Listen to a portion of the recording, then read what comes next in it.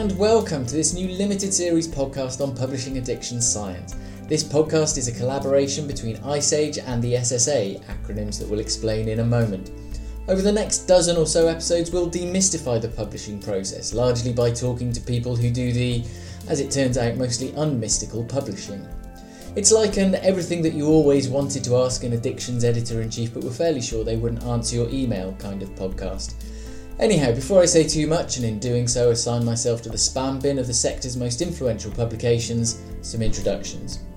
My name is Rob Calder, I'm the Head of Communications for the SSA, which is the Society for the Study of Addiction. And my name's Casey Calver, and I'm the Executive Officer of Ice Age, the International Society of Addiction Journal Editors.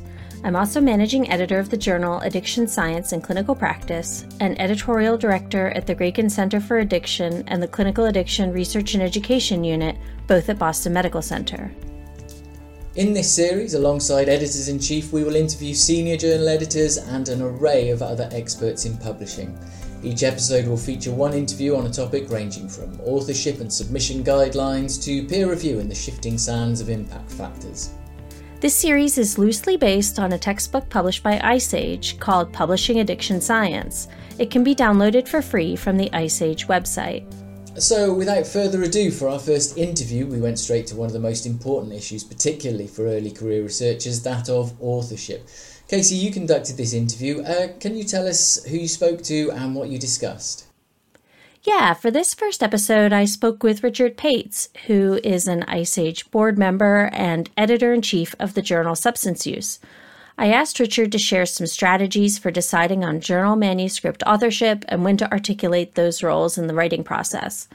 Richard told me about some experiences he had as a junior researcher and how they've informed his approach to authorship as he mentors early career researchers and in his role as an editor.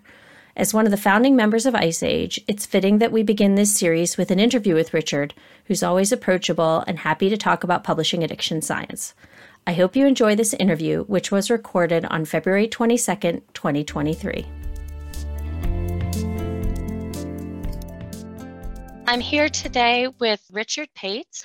Richard, do you want to talk to us a little bit about how to decide or agree upon authorship? Yes, thank you very much, Casey. This is a very interesting subject because it should be a fairly straightforward thing, but it has been controversial in the past. And it certainly was in the beginning of my career. I've been publishing papers now for 35 years, I think. No, even more than that, 45 years since I published my first one. And the question of authorship shouldn't be difficult, but sometimes is. Now, my view, and I think the view of the field, is that anyone who's made a significant contribution to the work that's being reported should be an author.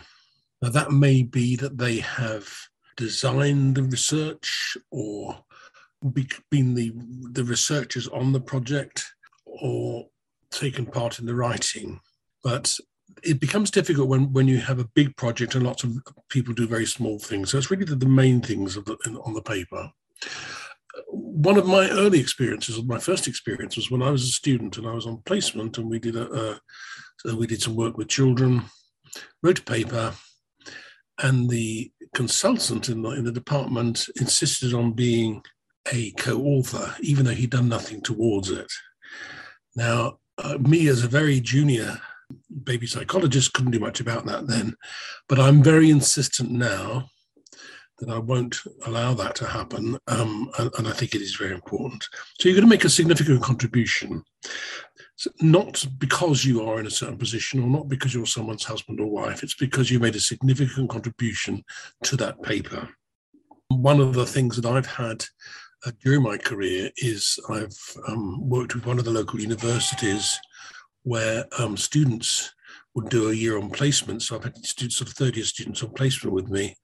And we've always tried to do a research project, which we've tried to publish, and they have always been included as authors. So, and that's very important. So their status isn't important. As a student, they were on the lowest rung of the ladder, but they were equally important, especially when they may have done quite a lot of the intervention work, so to speak.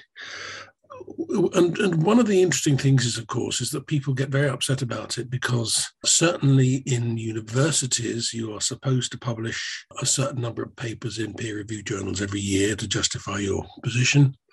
For people like me, who's been a clinician all my life, having more papers on my CV doesn't make any difference at all. That's been and gone. But if you're a student, you're about to do something, that can be very important. And that's why I'm back to encourage students, if we're going to do something, we'll write the paper together and you'll get your name on it. And I've all co-authored both papers and academic books with students who have written with me and have made immense contributions. One of the other things is the order of authors. And some people get very hot under the collar about this because, of course, that is the name that will come up when you're searching for a paper, or if you go into a database to look for a subject, the first author is always the one that comes up. And the first author should be the one that has done the major work on the project, or who, let's say, owns the project. Again, it is not a position that is granted because of status. It should be a position because you've done the work on it. I think after that, you may decide that it is done on the level of contribution you've made, but it is not that important because in the text, you just become one of the et al. In the reference. But of course, in the reference list, it's important, but it is important for your CV. We also expect people now, when they're writing a paper, to put in a declaration at the end of the paper, and also in the letter that they write with the paper, to say that these people have all made a significant contribution. And it sometimes helps to say what their contribution has been, because it can be complex. You may get some statistical help. Someone has done the statistical analysis. It may be that they've written the paper or whatever, but it's important that those are recognised. And that declaration I think is important. I have seen this abused, and one of the things that you'll sometimes find now, because impact factor is related to the number of citings of a paper, you'll sometimes find people in some of their papers will cite themselves a lot, or include people so that they can be cited.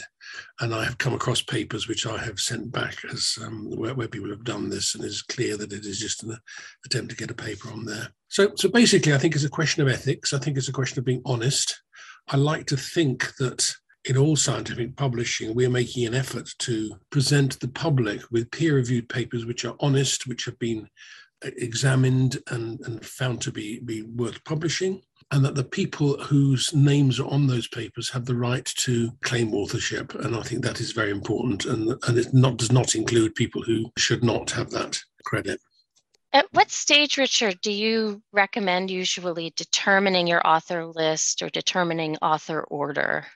Is that at the beginning of the manuscript development process? That's a really good question, because I think you should do that at the beginning. And you can have a meeting, you can decide when you're talking to your colleagues about this. But I think it is a good idea to do it before you start writing up the paper. So you can so there's not then an argument at the end, well, I've done this and I've done that. So you decide at the beginning. I mean, one of the things that I found when I was working as a clinician in a addiction clinic, and my colleague, I'm the psychologist, he was the psychiatrist, and we wrote a number of papers together with equal weighting, and we would take it in turns to be the first author. But usually, I think you're right. It's something you should decide early on, so it saves then having arguments later.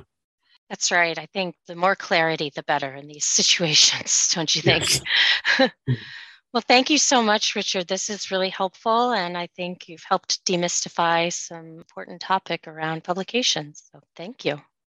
Well, I'm delighted to do that, because I think one of the problems is that I know from my side that when I was a very junior psychologist, researcher, people who edited journals seem to be a long way away in big glass towers. The reality is that we're all professionals working in the field. And I've come to realize how much this sort of thing is needed, where people need to know about the way that publications are made, how they're done, and what the proper way of doing things is. So thank you for asking me. You're very welcome. And I think the workshops that you run as a part of IceAge, as a part of you're a founding member of IceAge and a board member now. And I think those workshops for early career researchers are really vitally important. So thank you for doing those. And if you want to see some resources that Richard has developed, they're on our website at iceage.net. Thank you so much, Richard. It's a pleasure. Thank you very much.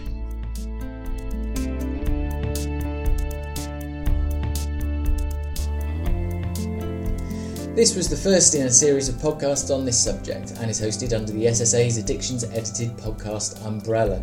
Check back, like and subscribe for future episodes on navigating academic publishing. See also the Graken Centre for Addiction at Boston Medical Centre's podcast Behind the Evidence and Addiction Audio, the podcast from the journal Addiction. This episode was recorded in collaboration between IceAge and the SSA. The views and opinions expressed in this episode do not necessarily represent the views and opinions of either organisation, nor those of Boston Medical Centre. We hope that you enjoyed the episode and tune in again.